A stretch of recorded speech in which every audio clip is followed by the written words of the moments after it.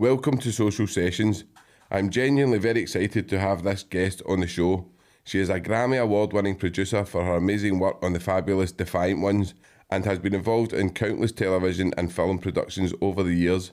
But all that aside, her most powerful piece of production was the Compassionate Prison Project, which she hosted with Gabor Mate. A powerful film about trauma, compassion and empathy. The film is an outstanding piece of work and the project still runs on helping countless lost souls reconnect with themselves and highlights the effects of trauma and its link to crime, addiction and mental health issues.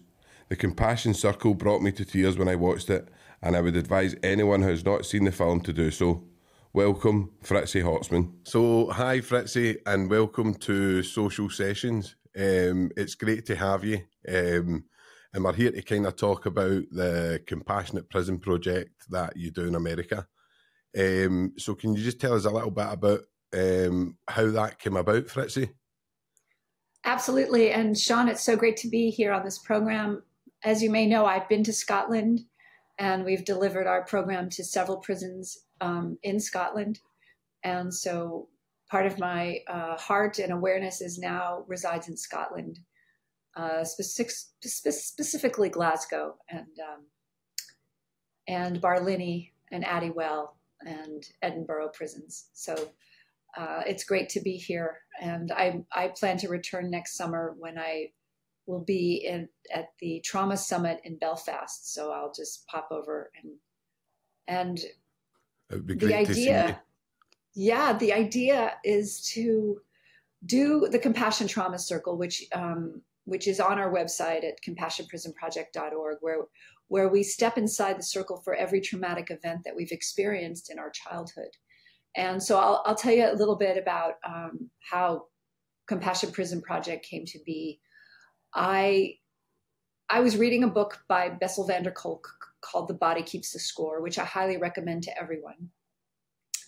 And in that book, I realized that my behavior was due to my childhood trauma and my adult trauma and had nothing to do with who I actually was. But you know how we attribute characteristics and character, and we decide who people are based on their behavior. And so, you know, I had been shamed. I felt shame how I dealt with my sister, my son, my husband. You know, there was this like residual shame that was inside of me. And I just thought I was just something was wrong with me. And reading that book, it was just I learned it was because of my trauma. And it was such a cathartic, thank God, like I'm not a bad person. I am just a traumatized person. And that information changed my life. And a month later, I walked into a prison. I was volunteering just to see what was going on. I always worried about people in prison. I always thought this is something is inherently wrong with this. I walked into a prison and what I saw were 100 glorious men that were extremely traumatized, who had made some serious, horrible mistakes in their lives. But if we really break it down, their childhood was based on violence and they were programmed to violence from the first day. And so when violence becomes a solution and there are no other opportunities or other solutions offered, what do we expect? You know, what you put in is what you get out. And so after that day, I cried all day, seeing what we had done, seeing what we had done as a society. We are all responsible for this. And there's a thing called 100% responsibility, 100% accountability. When we get to that level in our society, everything's going to change because we realize that we're responsible for everything, for the quality of our water, for, you know, the way we treat our incarcerated, our homeless, our impoverished. This is all on us, and this is all on us to solve.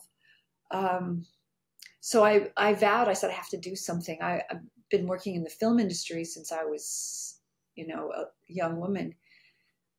And I was just like, within a year, I quit my job and devoted myself full time to this mission. And our mission, right now, it says our mission is to create trauma-informed prisons and communities. But, you know, when you say trauma-informed, the brain kind of turns off trauma-informed, blah, blah, blah, blah, blah, blah, blah. So it's more to educate and inspire other people about their inherent value and their inherent goodness, and to bring that out in all ways, whether it's a prison resident, a correctional officer, a staff member in a prison, someone who lives in a community, a child, a young man, a young woman. I mean, let's go. The amount of trauma that is displayed on a daily in the United States, in our world, is because we don't believe in our inherent worth. Trauma separates and community heals. So how's that for a few words? No, that is a great few words. And I don't think I could put it any better, Fritzi. I think when you look at the conditioning that goes on in prisons, and that's including staff, you really need to look and see that there is a mentality of there's a division there. And I've always said, without that trust between staff and between prisoner, you're never going to be able to heal. And I think that's when the realisation of each other's trauma and each other being conditioned in a certain way by society allows us to heal. So what kind of things have you been implementing, Fritzi, and the kind of prisons? What kind of things did you do when you were in Berlin? Oh, well, the first thing I want to mention is the dynamics between the staff and the residents in Scotland and in the UK is very different than the dynamics in the United States. There's a much more drastic us versus them in the United States, and which creates even less safety. So I don't know the comparison between violent incidents in the UK versus the violent incidents in the United States, but I would argue that they're much higher. And safety can only happen when people feel safe. So the only way we can create safety is if we decide that this is a safe environment. And what does that mean? It means we see people as human, which means we give them food that has some value to it.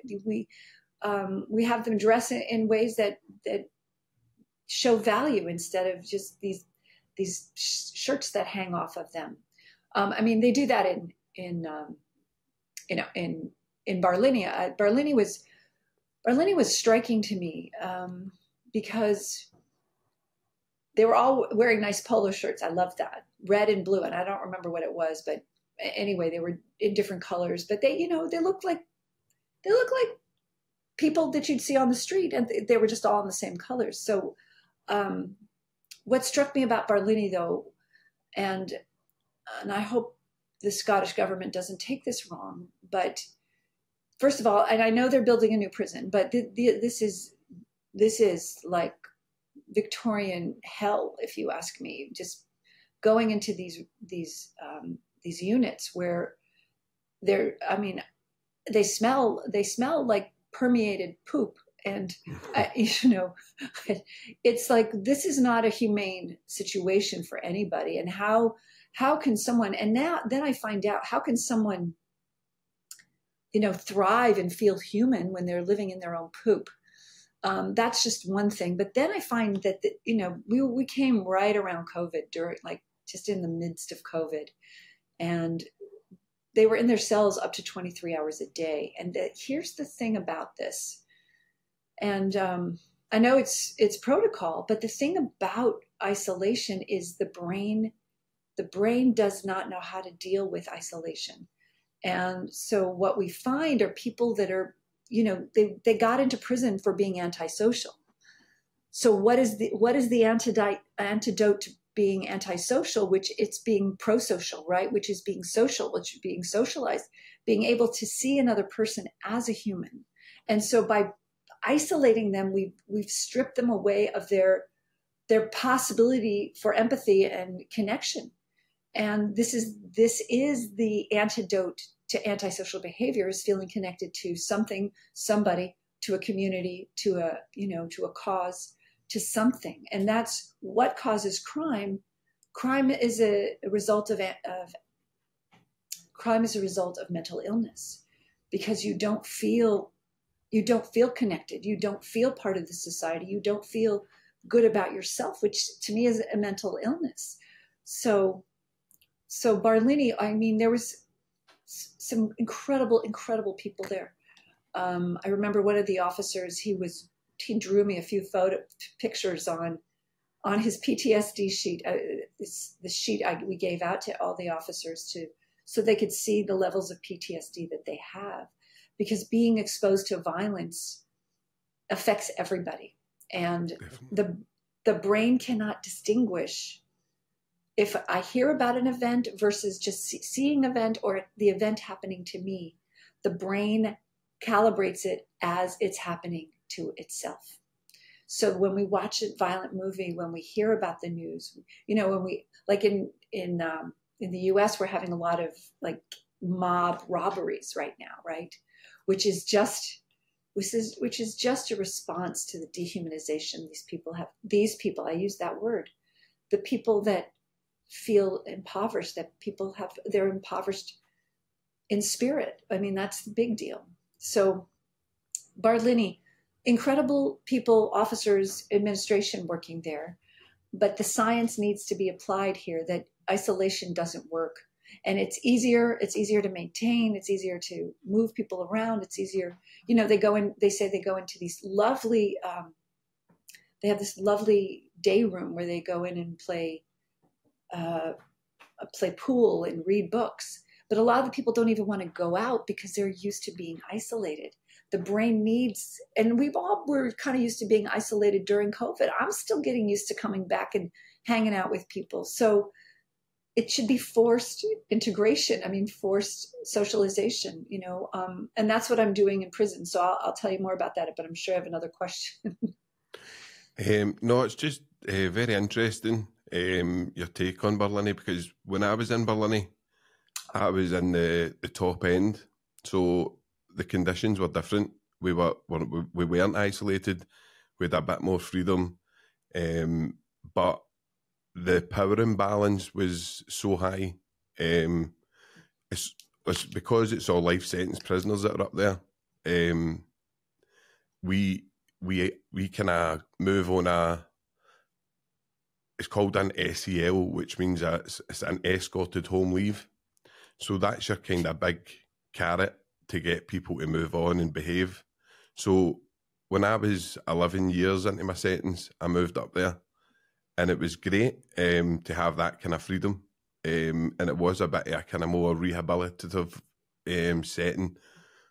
But the power imbalance and the success rate is so low, Fritzi, because there's just that much drugs available. There's that much, as you say, violence, and it's all just things for escapism from a logical place. Like you're saying, it's a place that's really no built for purpose. But it's not the prison's fault. The prison have been handed that, and they need to work with it. So I'll be looking really forward to seeing the new HMP Glasgow, but we'll see what happens. But so what would you say is the kind of main differences that you see then, Fritzi, from like America and when you were kind of over in Scotland? What was the kind of main differences?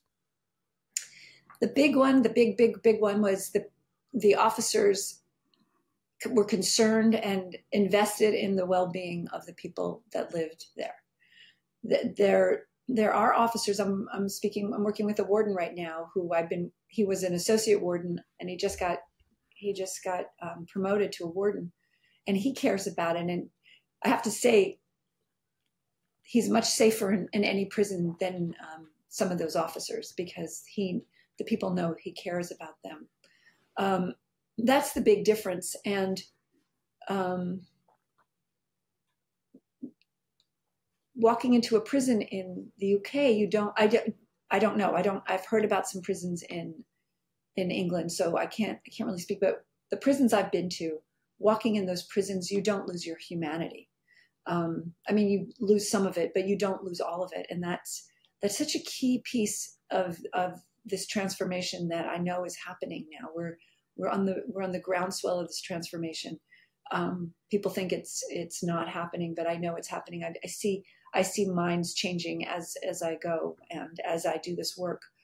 I saw the light flicker on one of the officers. We just started our officer training, and I saw a light flicker on his face that this is working. That we did an EFT tapping session, and I think for the first time in a while, he got to feel a rest in his body. And so when the body's in fight or flight, it's in a different state, right?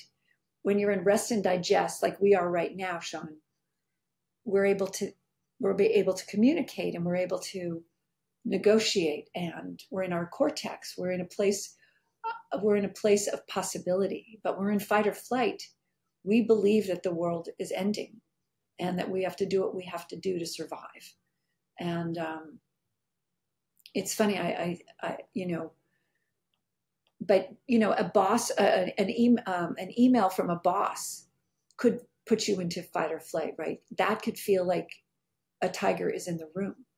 And so, or the tiger is attacking you, or, you look at your checkbook and that feels like a tiger's attacking you. So what we need to do as a society collectively is start clocking when we start going into this place.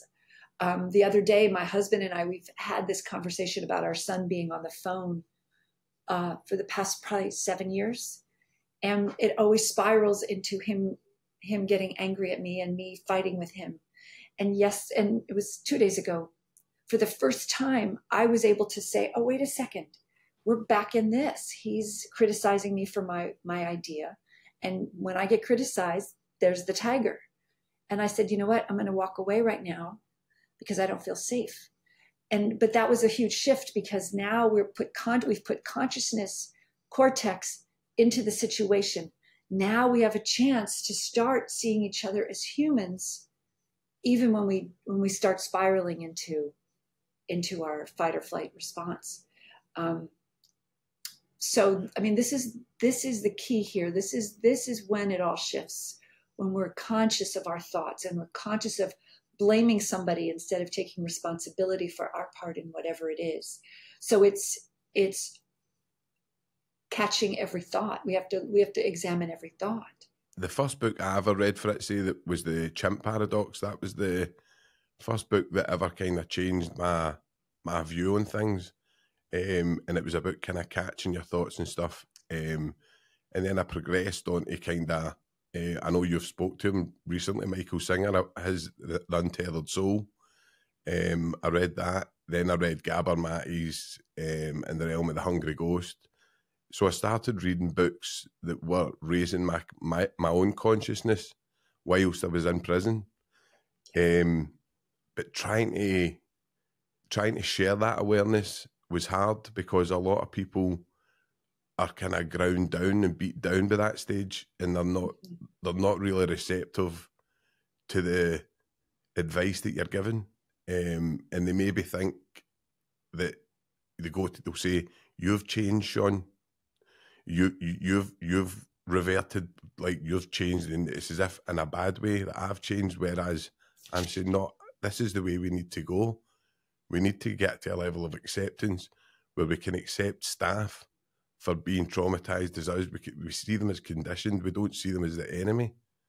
But coming out and saying that, there's so many people who have said to me, I can't believe you're even given that kind of platform, Sean. And I'm saying, I know, but we need to heal as a society, or it's just broke. There's no point. The prison system's never going to reform anybody. So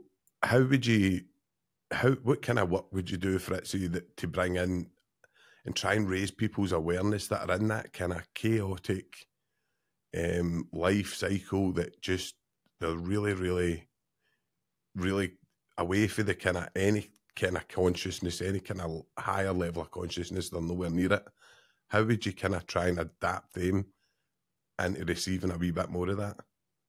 Okay, so lots of things to say in that question. The first thing I noticed when we flew over from United States to to Scotland, we had a stopover in Ireland. And I noticed when we were having lunch, the line for the bar was out the door, and the line for the lunch, there was like 4 people in the line for the lunch. And I saw women carrying bottles of wine to their table, and the men had, 3 or 4 things of beer. And I said, what the heck's going on here? These people are drinking like their life depended on it. And so everybody, that this was a social situation, but everybody was drinking about a bottle of wine in an airport. And I was like, what's going on? So I looked it up, and this is in Ireland, but they said the alcoholism rate was at 70%, 70 to 80%. And I thought, whoa, that's a lot of alcohol. And I said that to some of the people when I was in Scotland. I shared this with them, and they said, yeah, I'm sure that's the same in Scotland. And indeed, I would, you could just feel like people wanting to get to the pub, wanting to get there. And so we don't look at drugs or alcohol as a violent act, but it is. And that's the thing. It's becoming aware of the violence we're putting onto ourselves. So this is, again, catching our thoughts, catching why. I'm addicted to coffee, and my son left his coffee out. I'm not drinking coffee this week. And I just was like, oh, I want that. I just walked by it. And it's not as violent because it won't destroy my life. It won't destroy my relationships. Like my father was an alcoholic, and, so my parents had to separate because they couldn't live with each other. But the whole thing is, when you are addicted to something, you can't live with yourself. And so that's the thing. Because of all the violence and the belief in the violent things that we've been told, we don't understand our own inherent value, which is that we are miracles. We are all miracles. I say this to every time I walk into a prison. I say, have you ever looked at the inside of an eardrum? The intricacy of that, just the intricacy of an eardrum, is evidence of how spectacular we are in this body, in this life that we've been given here. And, our parents couldn't see. I'm assuming you have. Do you know how many aces you have, Sean? Oh, I would have a few. I don't actually have many. I wouldn't have as much from my childhood, in the regards that I had quite a good childhood, but I went into the prison system at 19 for 15 years. What got you into the prison system, though? What in your mind allowed you to decide it was okay to hurt somebody or do something harmful, right? That's what it is. What was, so my case is kind of, I was actually in prison for something I didn't do, Fritzi, but I was still there when it happened.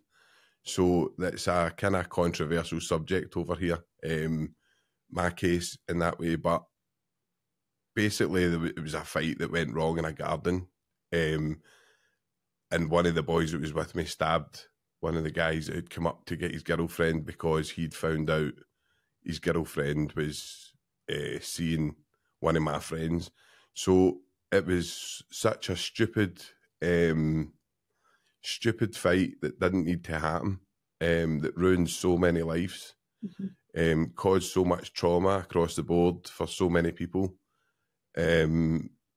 So I can't justify my actions on that night, but what I can say is I didn't commit the crime. I didn't actually do the crime that I was in for, right. But I was still there. So there's a lot of legalities and stuff involved in my case, Fritzi, but I certainly growing up, Scotland, we had a kind of gang mentality, nothing like the US.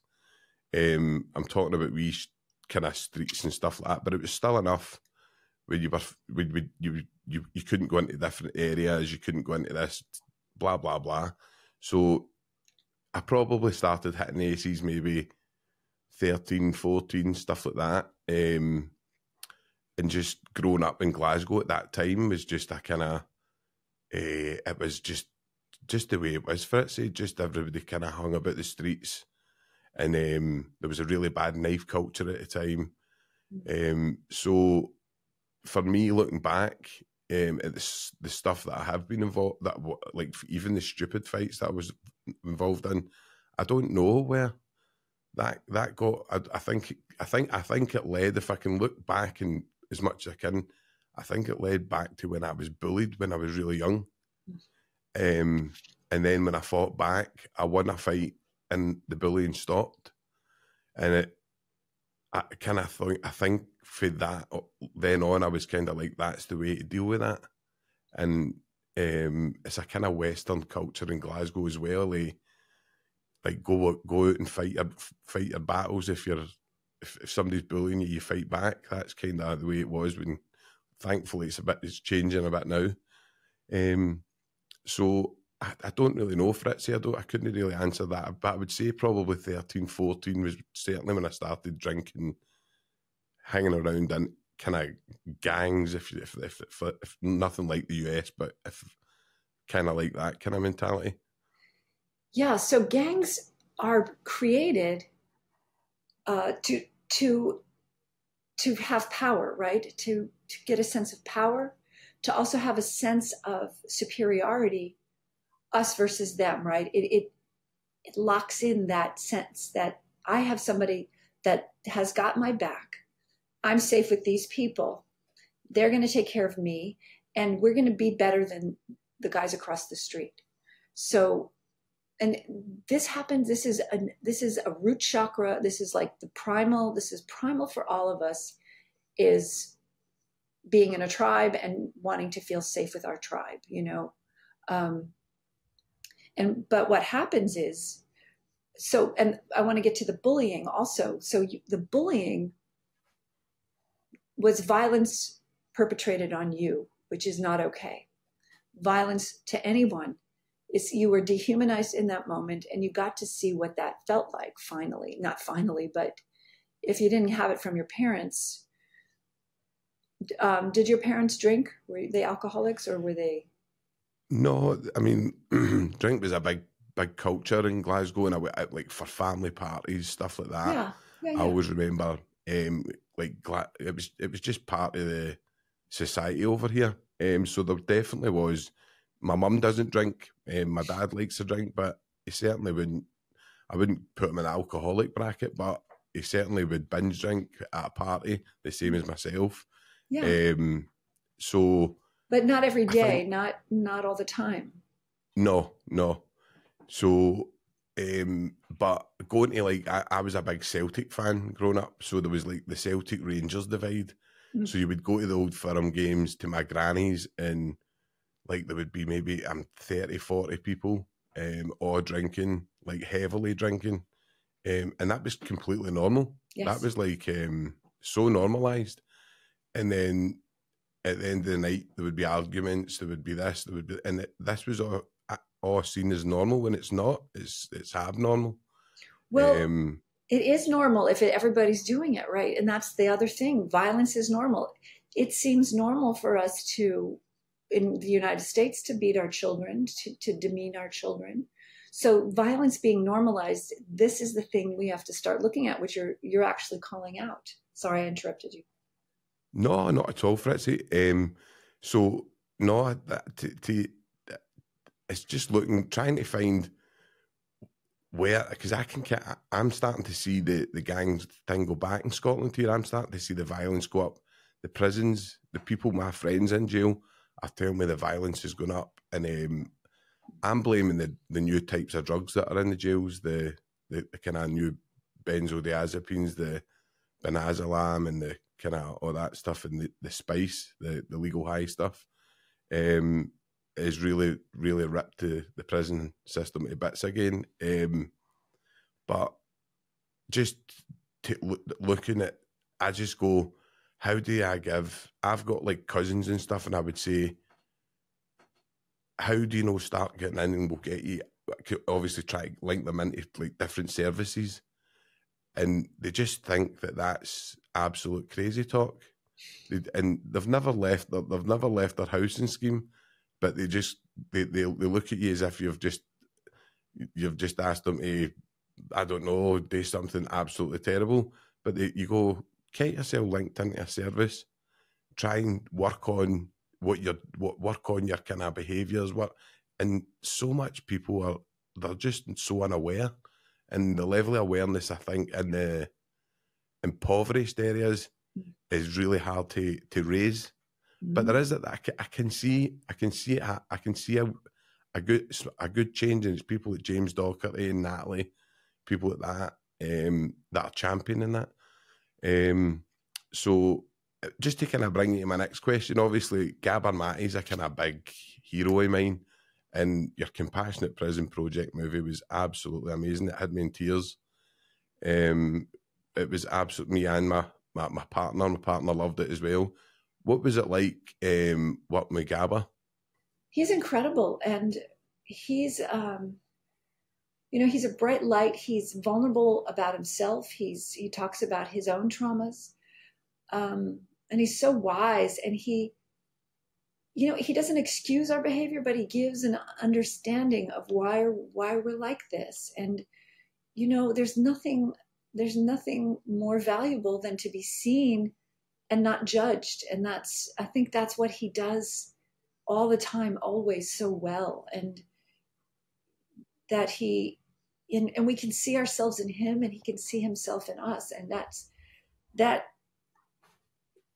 access to ourselves through another person is all any of us ever really want.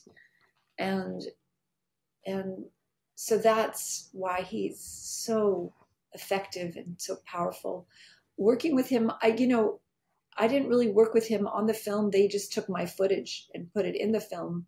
But he's been on my podcast twice. I haven't met him in person yet. I'm looking forward to that day. But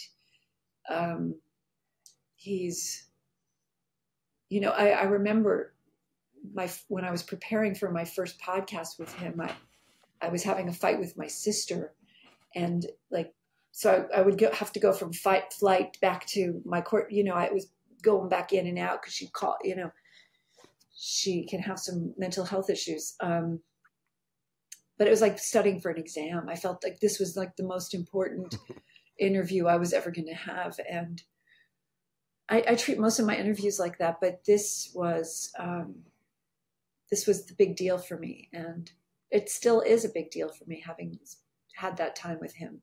No, he's a special character. And I'm actually going to see him on Saturday. He's coming to Scotland on Saturday, so we're going to see him on Saturday. So obviously, hopefully, get some great insight as usual for Gabor. So are you planning to come? Are you kind of planning to? Natalie was on the show and she was talking about, is it Homeboy? Yeah, Homeboy Industries. Yeah, Homeboy Industries. And James was talking about Homeboy. Do you know anything about that, Fritzi? Do you work with them or? Well, no, but it's interesting you mentioned that. It's November, I believe. In November, we're going to be doing a circle with their team. So brilliant. Yeah, and I've never spoken with Father Boyle, but I love the work that they're doing. And the thing is, it's like anything we can do to bring humanity to ourselves and to each other, just to recognize our inherent value. There's one thing we do. One thing I say when we do our trauma to transformation workshop, which is a one-day thing. I've done it here in Scotland, but it's evolved in the past year. What we do is I raise my hand. And I can't really see it, but I raise my hand, and my hand is in the form of a C, which stands for compassion. And when I raise my hand, it stands for divine human. And then I say there are no subcategories. So we are not black or white. We are not Rangers or Celtics. We are not Democrats or Republicans. We are not officers or prisoners. We are divine humans, and there are no subcategories. And just the thing to leave by the end of the day, I have said that so many times and raised my hand so many times. I can just raise my hand and they all know, and they all raise their hands. And the power of that they know, even just for a day, even just for a moment, they are divine. They are perfection. There is, look at that inner ear. I'm telling you, that's evidence of just the eyeballs. I mean, all of this, just and the brain, you know, the brain is the key here. It's what separates us from animals, and it's our cortex that separates us from animals. And it's what we are capable of, the most incredible divine acts in this world. And the people in prison are, and the people, you know, the people that are homeless are. But I want to get back to your prison thing. I just have a couple of things that I've observed in my time working with people in prison is the crime, even though you were wrongly convicted, the thing about, and this is my spiritual thing, I believe we're all on a spiritual journey, and also believe we're all here to learn more for our souls. So it's no accident you got into prison, and it's no accident you're doing this podcast. These are all divine things. You're now putting a voice to your experiences, a voice to what you've seen, and a voice to what you want to see happen in the world. So you wouldn't have, if you hadn't gone to prison, you wouldn't have that perspective. You wouldn't be the man you are today. And that is true for everyone in prison. And Byron Katie says, she says, I don't know the exact words, she says, you're in here so that you can bring this information that you've learned about your own growth back out to society. Because in society, nobody knows what the hell they're doing. You know, every movie I see has everybody drinking a glass of wine at the end of the day. And what is that? How does that inform our society? Is that this is the solution to dealing with stress instead of breathing or getting a massage or going on a walk. You know, this is our solution, and it's violent. It's violent to our bodies. I mean, I love a glass of champagne, you know, every once in a while, but not if it's going to take me out. Not if it's going to have me have a headache every day or whatever it does, or make me cranky. You know, I want to be on my game. I want to be, let's go, man. I got things to do. Plus I want to live long. But so to think of prison as anything but a growth spurt, I think is to demean your life in its entirety. I'm not saying you have that thought. I'm just saying for all of us, even the people who have life without parole, this is what their soul needed to. I know a guy who had 2 death row dates. He was going to be executed twice. They said, next week you're going to be executed. So he had to live through that understanding that he was dying in a week. We could all die in a week, by the way. But he had to live with that visceral knowing that they're going to kill him next week. And then they didn't. And now he's in a level 2 prison, still figuring out how to get home. But he has a knowledge in his soul that he never would have had. And I don't know what the karma is. I don't know what this grand plan is, but I know I'm going to prison. Just, you know, I go to prisons all the time because this is part of my growth, and I grow more every time I walk in there. It is medicine. It is seeing myself in the glory and the magnificence of everyone who lives and works there. And until we can recognize that in ourselves, we won't be able to recognize it in them. And that's the problem. I'm going to go on this rant a little longer. Our former Vice President Pence, he was at the Republican debates last night, and he talked about wanting to set up the death penalty so that anyone who was a mass murderer would be killed almost instantly. And the thing is, we're not in the prevention game, we're in the reaction game. We need to start preventing crimes and seeing the people that are thinking suicidal thoughts or homicidal thoughts and helping them and ending child abuse. You know, for your listeners, I'm going to go through the 10 adverse childhood experiences and count as you listen, because, you know, a lot of this, I have 8 of the 10. So a lot of this societal ills that we're dealing with, prison, alcoholism, drug abuse, domestic violence, this is all rooted in violence as a solution from our childhood. So here are the 10 ACEs. There's physical abuse, emotional abuse, sexual abuse, emotional neglect, having your parents not see you for who you are, not giving you the attention you need as a little boy or a little girl, physical neglect. Parents or caregiver addicted to drugs or alcohol. Parents or caregiver mentally ill, suicidal, or depressed. Domestic violence, separation or divorce, and a household member going to prison. So I have 8 of those. And so my behavior in the world was and it still is braced for violence. I don't trust the world. Even I choose, some of my friends are violent to me, and which I'm now learning about boundaries. I'm learning about, no, this isn't acceptable anymore. And that's the thing about people with trauma. We don't have boundaries because all of our boundaries have been destroyed. So how do we know what a proper boundary is? And so these are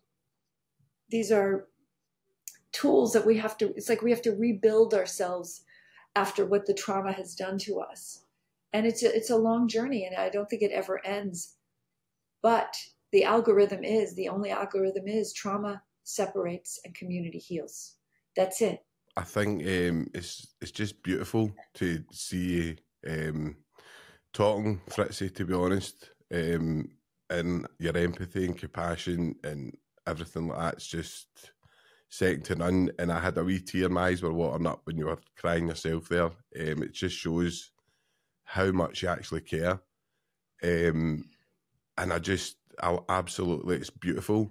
And I just would love to replicate that in society. But I don't know. I just don't think our society is ready for it at times. There's a change, but I'm going to push back here, because the thing is, Gandhi said, if you want to change the world, change yourself, right? So we can't look at what other people are doing and create a doomsday scenario, because that creates a doomsday scenario. When we say we're hopeless, well, then we're going to behave in that way. So it's up to us to change our thoughts and examine those thoughts, because what you're seeing is just a reflection of thoughts. So we need today to create the future. Today we create the future. In this moment, we create a new world. So in this moment, I decided I'm not going to drink anymore, right? Let's just say that's what I've decided.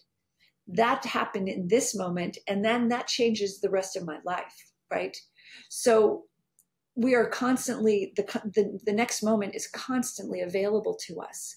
And in that moment, a whole shift can happen. It takes 66 days to change a habit. Only 66 days. So 2 months and 6 days, you can be a whole nother person, right? You can be an entirely another person if you decide today that this is what you're going to do. And so I believe in what's possible. I believe in humanity, and I believe in our inherent goodness and our inherent worth. And I believe that in 66 days, we could have a whole nother world. So if we decide today that it's hopeless, that's the future we have just created. So we have to really decide the world we want to create, but it's only within ourselves. The fact that I have worked out the thing with my husband and this phone thing, that changed the world, because now I'm a little different and I'm able to explain it to people. And everything's a little different now because I've done a little more work. And in that moment, two nights ago, I didn't fall into this trap that I've been in for the past 7 years. So I changed, and the world just changed. So we are more powerful than anybody has ever told us. And especially living in Scotland. Scotland is one of the worst places for self-esteem that I have ever seen, ever, bar none, categorically. They have been beaten. They're brave hearts. You guys are brave hearts, right? And you've been beaten down by the Protestants and the Catholics and the this and the that and the the England and all that stuff. That's not who you are. You are this glorious, are you all from Vikings? What are you? What's your roots? Do you know? I think we're a mix, quite a lot of things. I think Vikings, Vikings, French, Right. there's quite a Okay. lot in there. But let's go with the Vikings, right? Violence, right? Violence is a solution. Top drawer violence. You know, I want that. I'm going to take it. So that's in your blood, right? That's in your DNA. That's in your survival system. That's how you know. You know from centuries, literally centuries in your DNA, that violence is a solution, and we got to fight for it. And we feel so bad about it, we have to drink about it, right? So that's the paradigm over there. But also, Vikings are glorious, right? They're the brave hearts.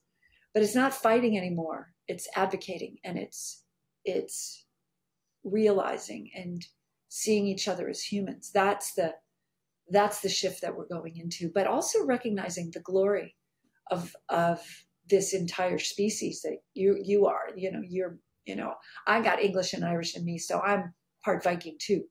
So I get it. But the violence thing, it doesn't work, because what it does is it just destroys the officers from Nazi Germany, the amount of domestic violence and alcoholism and destruction and ACEs that was perpetrated from those acts that they did. They had to hold that, right? But as a society, we're holding that too. So we're not immune to it. The US stood by for years, right? Or whatever. Who's ever culpable? We're all part of this. And we are one organism. We are one cell in the universe. One little Earth, Mother Earth is our one little cell. And how we decide it to be starts with the decision we make in this moment. No, I agree with you, Fritzi. Me personally, I'm spiritual in the way that, I don't know, I'm probably agnostic. I'm not sure. I just believe in a higher power. I believe in positive energy and good energy. I kind of read into Tesla and stuff like that. So my views are kind of on the spiritual level. I'm very spiritual, but when I see other people in prison, when they're beat down with drugs, and I've been there. I've been in that position when I lost my appeal, and I was beat down so much that my partner thought she was never going to get me back. She thought that was it. It was like I was so broken that I was never going to come back for it.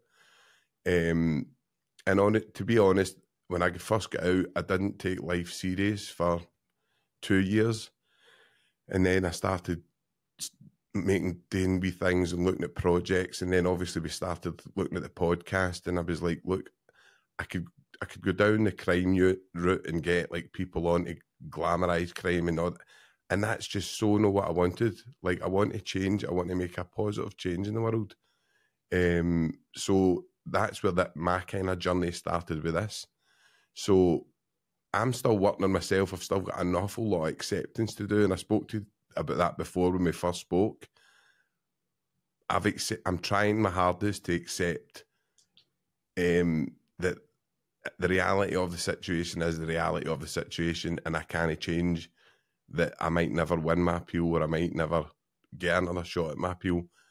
But working with miscarriage of justice victims has also gave me an insight to how much I have actually moved on, because some of these guys are the most broken guys I've ever seen.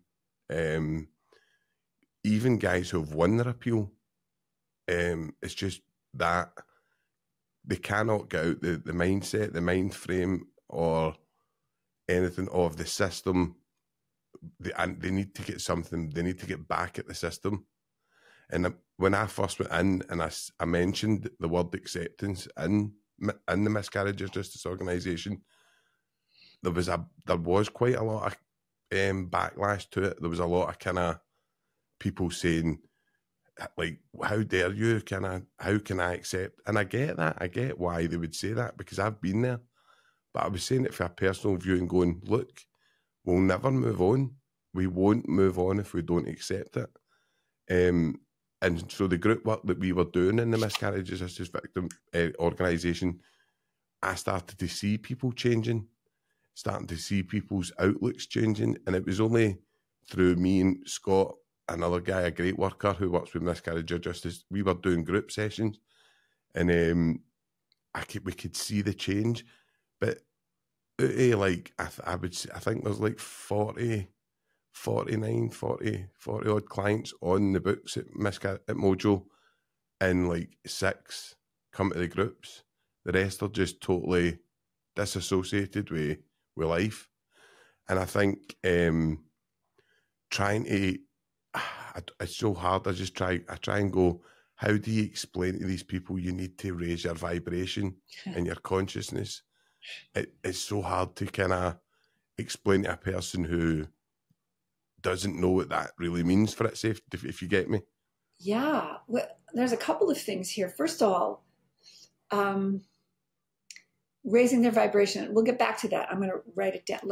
Remind me about raising your vibration, but I want to talk about, you still seem to be carrying this resentment for being incarcerated wrongly. Is that correct? Is that what I'm gathering here? There's definitely still some there. Yeah. Well, in this moment, what I'm suggesting to you is that you let this go. Because you're walking around the world as a victim. As, look what they've True. done to me. Instead of, True. I am Sean, I am powerful, I am making sure this doesn't happen again. But that is in the past, and you are bringing the past into this moment. What kind of new world can you create if you're bringing the past into it? You can't. True. Because you're just a victim, and you are not. You've lost your sense of agency and your sense of gratitude, right? Those are the two things that people that have mental health just show. So today, forgive them. They know not what they do, right? Let it go. True. I mean, a lot of people say, oh, it's going to take me a long time to forgive. It's like, no, you can forgive in the moment. That's the definition of a miracle, which is a shift in perception from fear to love. Tell you what happens for it. See, I could tell you just now, and I promise you I mean it, on my son's life, I mean that I forgive everybody, and I do mean that. Something can then happen that will pull me back to that resentment. Yeah. So I know that I'm working on it, and I know that I'm getting there. Yeah, you're working on it. That's just do it. Yes, that something will happen to pull you back. That's called a thought. That's a thought. You examine the thought, say, oh yeah, that's from the past. Thanks for showing up, moving on. No, you have to be rigorous with yourself and not, not be triggered by all, you can be, and we are, until we are. But the thing is, you have to be really conscious now, because this modality of becoming a victim is keeping everybody watching Netflix doing nothing. And we need to get everybody out of their chairs, realizing their value and moving and getting into a community and getting things done. So you can say I'm working on it, but I just call baloney. You're either doing it or you're wallowing in your sorrow, and just get on with it. So here's another. That was from the Course of It. Shift in perception from fear to love is a Course in Miracles. This is also from the Course in Miracles, and she says because it's Marianne Williams, and I've been listening to her talk every day. God doesn't need to forgive you because God knows you're innocent, and same with all the other people that harmed you. Forgiveness is for you, so you can you can remember and recognize your own innocence.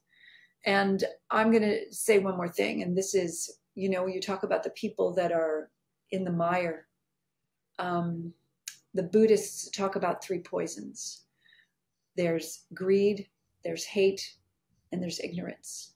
So we cure greed with compassion. We cure hate with love, and we cure ignorance with wisdom. But the root of the word ignorance is to ignore. So what about yourself? And I say this I say to all the people in prison, what about yourself have you been ignoring? Because that's where we're living in. We're ignoring our perfection, our ability to transcend these little events. Prison, how many years in prison? 11, how many years? 15. 15 years. These little events that happen to you. Sorry, I don't mean to make light of it. No, I know. No, not at all. But I know it's coming to a good place, Fritzi. Those 15 years where your soul really got to understand despair, got to understand violence, got to understand, the inability to transform their lives. Well, that's also being a victim, right? So you actually learned how to be a victim too. So definitely. So this is we are no longer victims in this moment. We make this decision and we move forward. Otherwise, we can just, we'll just live the same life that we've been living. But I want a glorious, refreshing, exciting, dynamic life for myself, for my child, for my husband, for everyone I work with in prison, that lives and works in prison, and for you. I want that for you. Because when you're in better shape, the whole world's in better shape. And that you can just know that when you go into a coffee shop and you say, good morning, Larisha, how are you? She's suddenly in a better place, right? So we know the effects of our energy into the world. And, they talk about the quantum field. Every negative thought changes the field, but every positive thought changes the field. Definitely. So how many positive thoughts can we put in, Scotland? Let's get this going. Let's Definitely stop with our self-despair and our self-abuse, because we were taught that, and it's bullwhack. It's not true. No, I think when I was in prison, I get taught, quite rightly so, from the older guys, this is the best mindset to create, and I did create it for a long time, and the mindset is a terrible mindset, but it's a survival mindset. So what you used to, the saying was, hope, think of the worst and hope for the best. So every single outcome, you would think of the worst possible outcome. So, and anything else was a bonus. So anything, you would never expect anything. And that was the whole mindset of the prison system. So it took me till I read like The Power of Now, just different things. And I was like, man, I need to change this mindset. Like, this is really not working. And you're so right. I'm still capable of going into victimhood and the right kind of scenarios, and if things are getting said, I can revert back to that. I try my hardest not to, and I feel as if I'm getting better all the time and stuff at catching my thoughts. I'm still doing that inner work on myself, but it's stuff that I would love to take in. And when I went to Low Moss Prison, I asked Low Moss Prison, I said, look, can you get me 4 staff and 4 prisoners, and we'll do a course together? I says, and we'll do it on kind of trauma, and we'll do it on kind of work the class route. Like, we're all working class. We all come from the same areas. We like the same things. We've got the same hobbies, football, whatever. If it's even going for a pint, whatever. To show that we're all the same. To stop this kind of this lack of trust. If an officer says to me, Sean, are you taking drugs today? Even if I had been, I would have said no, because you're only going to get punished for it. Right. So if you try and punish trauma and addiction out of somebody, it's just going to make them worse. Yeah. So there needs to be a massive shift in the prison system, and I totally understand their position where they work with legislation, they've got policies, they've got regulations, they've got so much that they need to work by. But no, I never heard back from Fritzi after I asked them if they could, and they just said, I don't think that'll work. Yeah, well, keep knocking on the doors. That's what I've been doing. I know. No. I might keep doing that. Say them again. Obviously, this podcast is hopefully catching a bit of traction. And obviously, we had James Docherty on it.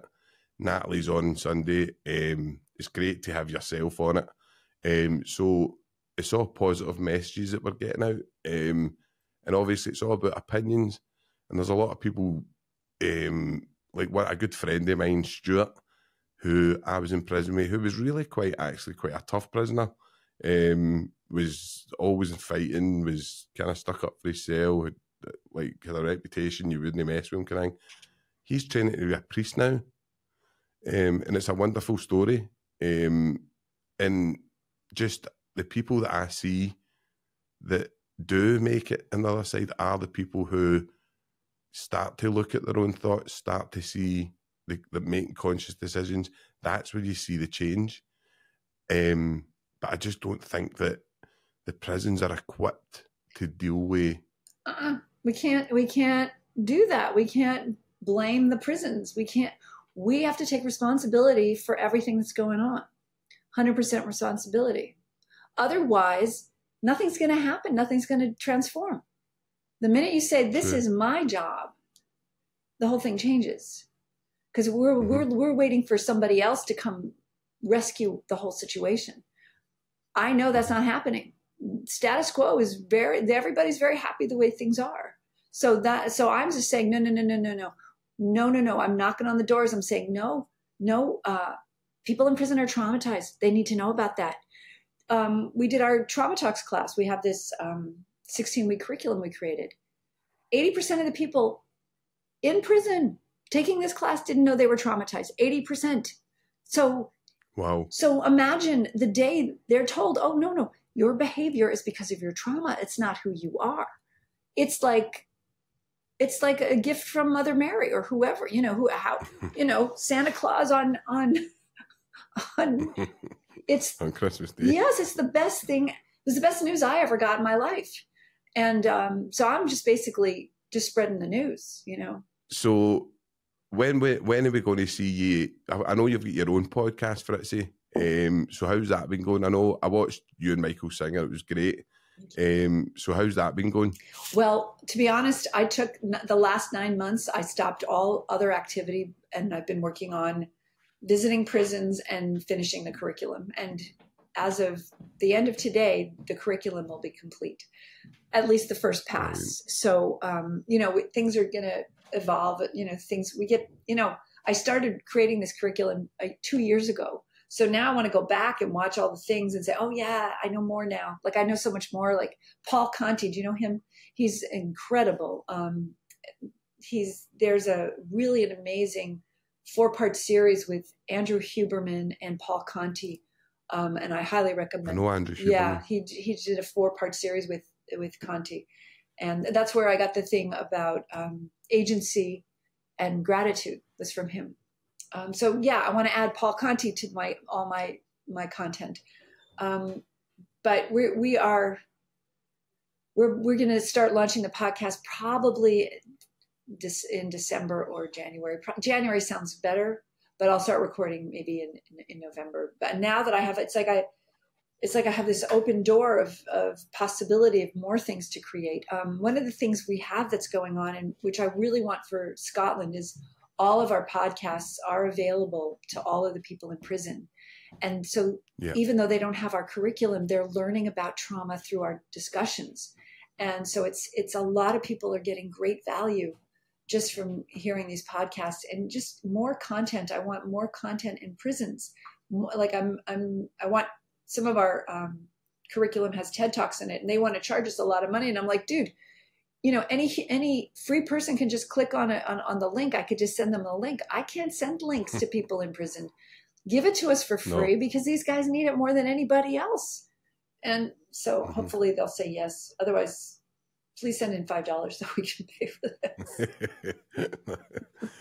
this. No, I think that's a wonderful idea. And I think they've tried things like this before when they've got the prison radio in Berlin. And I think they sometimes get speakers and stuff. And Natalie obviously works tremendously hard in the background with all that kind of stuff. She's really, really amazing at what she does. But it's the stepping stones. You're so right. It's trying to get that as much information as we can spell out so that every single person can understand their own trauma. Whether it be through a spiritual way, whether it be through just like maybe like Eckhart Tolle, like a power now moment. There's different ways of approaching trauma. So, and it's no one shoe size fits all. So I think it's an amazing thing to get as many guests on, and hopefully one will click with somebody. And if it clicks, then that's when the paradigm, as you say, that's the shift beginning. Yes. So no, that's an amazing. It's a great project. So is there anything else, Fritzi, that you've got in the pipeline, or is obviously you've got loads on that you've been talking about, but is there anything else that you would kind of like to highlight? Well, there's a couple things. One of the things that we do with the officers is that instead of adverse childhood experiences in the circle, we do adverse prison experiences in the circle. So I'll read the question: if you've ever seen or been assaulted by a prison resident, officer, or supervisor, step inside the circle. So we have assaults, we have being gassed, which is having urine or feces thrown on you. That's amazing. Yeah, so they're taking steps, and we did it 3 times last week in Washington State, and everybody was walking in. Everybody, the amount of trauma that the people that work in prisons, and then I did the same questions with the residents, and most of the people walked in. So here's the thing: is we're continuing the cycle of trauma, the idea that violence is a solution. Violence, once we decide that it's not a solution, it has to be a decision. It has to be a decision. But if you decide today and I decide today, that's 2 people. And then we let other people know what we understand about this idea. And the listeners, maybe everyone listening today, will decide that no, violence is not a solution. But see, it's just also violence to self or violence to others. Just for me sitting here blaming somebody for something that they did that I didn't like, I've lost the ability to have agency and take responsibility for myself. I'm putting it back on them. Like, look what they did to me. I'm back in the victim mode. We got to end this victim thing. Victims are alcoholics. Victims are drug addicts. Yes, because they've lost their sense of who they are.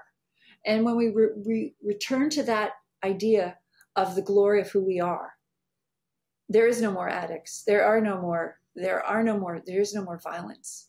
It's just a new world. And that's what we're bringing in, Sean. And every time you love somebody or remind them how great they are, that changes, even if it's just a look. And we just got to keep reminding each other who we are. And that, I believe that's one of the ways. The other thing I have that's going on is, we're doing these tablets. I want to do a film festival. So having all the films about prison that are helpful, like The Wisdom of Trauma. There's one called Prison Terminal, which is about prison residents working with the hospice, the dying residents, just getting these films into the prisons so that they can see themselves and they can see what's possible. That's what I'm doing. I want them to really understand how great they are. No, you're doing it, man. You're doing it. You're doing it. Because they are. Just because you make a really bad mistake. I mean, just because you've killed somebody doesn't take away your humanity. I mean, you took away that person's life and their humanity, but we can recover your humanity. We can recover it, and you can change the world, even from a prison cell. I believe it. No, definitely. I believe that as well. And I've seen it with my own eyes. I've seen whether it's people going to the prison fellowship, whether it's me personally, I've passed on books like the Untethered Soul and a couple of Gabber's book, The Myth of Normal and stuff. And you do see changes in people, and it's just trying to keep kind of chipping away at that and trying to make them see that they are actually, that as you say, they're a divine human being that's been put here on the planet for good. But some of these guys have just really hard to break down. I've seen are really hard to break down. But I suppose it's just people like yourself, Fritzi, and even people like myself, like even on it's not, it's on a smaller scale. It's still trying to put the message out and trying to get the kind of the message out that we need to change as a society and need to heal. But it's the reason why I do this trauma thing, why I'm so focused on the trauma, is because this is the reason they feel like this. This is why they don't love themselves, is because of their trauma. Once they realize that this is the key, to, at least for most, I believe, because I walk into a prison. I work with 100 men, and by the end of that day, I ask how many people, it's called trauma to transformation, how many people here have experienced some kind of transformation? Every hand goes up, because a lot of people didn't know they were traumatized. A lot of people didn't know that they could talk to the person who lives 2 cells down, that, they're so isolated and so, they're so boxed into their own limitations that they can't enter their past, which they're carrying with them. They can't even see the world clearly or what's possible. And so just to turn some lights on, to me, that's why this trauma awareness is like, it's the key to changing our society. It's like the first step. I think it's the first step, because once we realize that Pence, that the former vice president, is traumatized because he wants to continue to kill people who do wrong things, and so he can feel justified and better about himself. This is all about feeling better about yourself through violence, right? Through violence. No, let's feel better about ourselves through love. That's it. I feel better about myself every day. The more I get in touch with my own dysfunction, and the more I get in touch with my own love and my own, what I give back, and the repair, right? So we're all traumatizing each other, right? But if we can start repairing, I'll say a slight to my husband, and I walk the dog and I feel like crap having said it. I go right back home and say, I'm sorry, honey. I don't have to be right. I just have to just repair it so we can get back on with loving each other. Let's just repair it. Who cares who's right? How many people are fighting for 10 years because, you don't do the dishes? It's just like, get off of it. Just repair it. Repair this. We have to repair this and move on so we can love each other. I think a wonderful kind of thing that you can see is I don't know if you watch Nature, Fritzi, but you've got the chimpanzees, and then you've got the subspecies, the bonobos, and the bonobos work with love and like compassion. They don't fight. It's such a, and it's basically because they've got no predators round about them. There's no danger. So they were kind of, I don't know how it happened, but they basically get put on a wee island. So the bonobos don't have any aggression. They're totally like lovable and the exact same species. But obviously chimpanzees live in an environment where it's rough and it's like there's a lot of predators they need to watch. They're young. So the difference is there to see that they're in fight or flight mode constantly as well as animals. And the society we have built seems to be putting us on to fight or flight, whether it be you need money for the mortgage, you need money, you're worried about the kids. You're constantly in this like fight or flight mode where you're all piped up and full of adrenaline and cortisone and stuff that we never get a break from that kind of hypersensitive state until we drink, right? That's why we drink. Until we drink or take drugs, right? So that's the thing to be aware of. Oh, I'm getting into this. Like you have a quarter of a second to realize when you're starting to go, and as you start, the more you get aware of it, the less we're in a bottom up situation. We're more in a top down situation. That we're able to control our bodies and our reflexes and our reactions, and like I did with my husband. saying, you know what, I'm going to leave here because I'm not in, this is not going anywhere. And, Aye. and there you go. You get evidence of healing right there's another little, oh, I did it. I'm healing again. And, creating boundaries. That's it. The things, we want to have that drink. I want to have that coffee. I want to not feel, I want to work but the real work is to sit in the feelings. And that's the hard part. We have all these feelings that we haven't processed. You need to kind of meet the trauma head on and feel it as it is only a feeling and it is only an emotion, and it's trying to explain that to somebody. It's head on in little bits though, because you can't, and you won't. We are lazy creatures. We won't do it. But if you can take a day and just, mourn your mother, or take a day and mourn the 15 years that you spent in prison, just mourn that, feel whatever those feelings are. They're not comfortable. They're not comfortable. They're awful.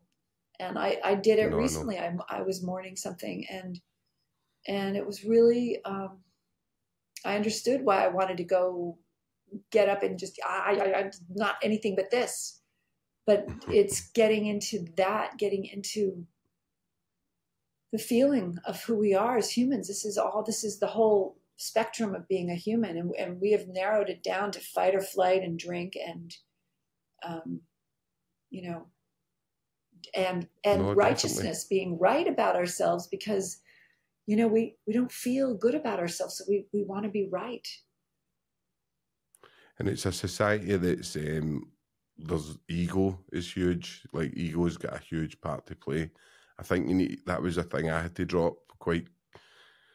When you first come out of prison, you've got that ego where you had to kind of have that to survive in prison. You had to have an ego to some extent. And I didn't get through prison because I was a hard man by any means. I get through prison just by being myself and having a kind of nice, good personality and helping people and whatever.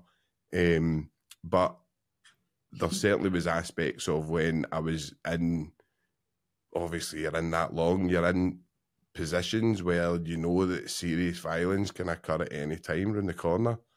And you're in that people that you're maybe sitting with, people come into the hall, and so you're totally living in a hypervigilant state, and you're so unaware of it. And some of these guys have been living in this hypervigilant state, as you say, for they were like 2 and 3 year old, maybe if Gabor Matt is right, and I think he is, in the womb, it's before that. It's actually prenatal. Probably, you know what I mean? Yeah. So, it's so. I think it is. You just need to drop your ego and kind of try and, as you say, the hardest things that you've got in your life, when you look deep inside yourself, you really need to challenge and try and kind of work through it to the best of your ability, and as you say, and it takes time. Why does it have to take time? Well, yeah, it does take time, but Sadhguru actually, when I read his book, he says the same as you. It doesn't need to take time. Like, you can do it overnight. You can. I don't think that happens for the most of the population, but I think it's possible. We are powerful. That's the thing. And we can change the world in an instant. That's it. So it's... Oh, I agree with you. Yeah, Fritzi. so that's what Sadhguru is saying, is we can heal everything. We can get total clarity and total brilliance in a moment. Definitely. So, and it is giving the people in prison this information, but demonstrating it so that they can see it, with the hand up. Definitely. I think there's some countries that make, and whilst in prison, I don't know if it's Thailand, Vietnam and things, but I'm pretty sure they make meditation and stuff like that, and yoga and stuff. I think they make that mandatory, so that the guys need to do that. I think Yeah, if you that's a can good make it idea. mandatory, if you can make it mandatory to go to a shed where it's pointless, where you're doing nothing, you could make it mandatory. Even if people go a few times and don't listen, see, the penny will drop eventually. So if you made it mandatory, maybe an hour a day, 1 hour a day in the prison, look, a bit of yoga, a bit of meditation, time for yourself. And groups. And it's mandatory. We're adding in groups because you got to get the pro-social activity going too. Yeah. Definitely. I like the yoga, the mandatory yoga. Or voluntold. But that's voluntold. But no, I think a lot of these guys end up coming out that spend a lot of time and going on to be kind of monks and stuff like that, because they've lived that life, and it's just amazing to watch. I've watched a few programs on it, and a few different YouTube things. So just as we're coming up to the end, Fritzi, it's been absolutely amazing having you, honestly. It's been so good. And if you can give a wee message for the people in Scotland that are going to watch this, that suffer from trauma, suffer from anxiety, if you could give them a wee message that could maybe get them into the kind of what we've been talking about, what would you say to them? Okay, so first thing I wanted to say before I go into the message is I want to also say that the monks, you know how monks live, they have to wake up at like 3 a.m. and they have to do all these chores and they have to beg for their food, these at least Tibetan monks. And so the life of people in prison and the life of the monks is not that much different. Plus, they each have a lot of time to think about what the hell is going on.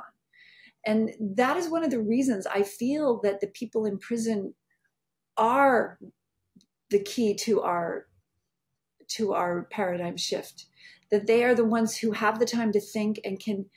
Now, I don't know if you've been in prison, so you know that they're all MacGyvers in there. They can take like a tissue and a little bit of cardboard and make a purse. I mean, they are thinking in ways that their brains are primed for the shift. And you know, Einstein said you can't expect different results with the same minds that created them. Well, these are the minds that we need on this problem. So I just wanted to add that, you know, these are the monks. These are the people that I believe have the possibility to transform the world. That's what I tell them. And if you think about it, it's the truth. It's the key here because they've seen the worst. They are in a hell realm. The Buddhists call this a hell realm. And so within this hell realm, when they can rise above it, you know, it's game on. And so I know the people in prison, if they ever get to hear this, it's game on. So for the people in Scotland who are listening to this, I just want to help you remember and stop ignoring your divinity here and your limitlessness. And I know maybe there's a problem, maybe you can't pay the rent, maybe there's just unimaginable problems that I have no idea about. Yes, I get it. And I've been through some of them too, and I watched my parents suffer through these unimaginable problems. But they come from a place of not remembering who you are. And I don't know how we get to that place, but find out about your trauma. Learn about it, become a trauma detective, as I like to tell people. Find out why you didn't feel safe with your mother and that you couldn't attach to her and what attachment disorders are. Find out about developmental trauma when you're not getting the attention you need as a little perfect young boy and what that did to your ability to empathize with people and your ability to have a decent relationship. All these things are from trauma. And when we start understanding how we're built, we can rewire this whole thing, this whole mechanism. And remember, what we have to start with are these eardrums that are miracles and eyeballs and this whole organism. And from that place, everything is possible. And we need all of you. Scotland is one of the places, I believe it's similar to prison, that when Scotland gets it, the whole will get it. Because Scotland is holding a lot of thoughts of self-worth, of low self-esteem and low self-worth, and putting self down and not recognizing the glory that you are. One of the women I worked with in Scotland, she said her mom would go with her to these events and she'd see the mom just clapping. She didn't, like, I'm like this with my son, like, yes, this is my son. And she was sitting there clapping with like little hands. The mother was, it's like, no. And no, we have to celebrate each other and celebrate each other's wins. My win does not mean you're not going to win. And to get out of this muck of self-abuse and societal abuse of each other. And, oh yeah, no, everything's fine. No, it's okay. No, let's go, man. Let's go, Scotland. I'll be there in next year. Let's get a circle with the Rangers and the Celtics in a circle, stepping to inside the circle with our childhood trauma, so we can see how really unified Scotland is. I'll try my hardest on that one, Fritzi. You're going to try, or you're going to do this? So see, when you try, I'll do this there for you go. I'll do it for you. I'll do it for you. I'll get it done. Yes, let's get it done, because this will be a moment in time when everybody realizes how connected and what's possible we are. No, brilliant. Thank you, Fritzi. Honestly, Fritzi Horstman, absolutely amazing. Thank you so much, Sean. You are you're a strong game changer. You're a strong game changer, and I'm expecting the best from you.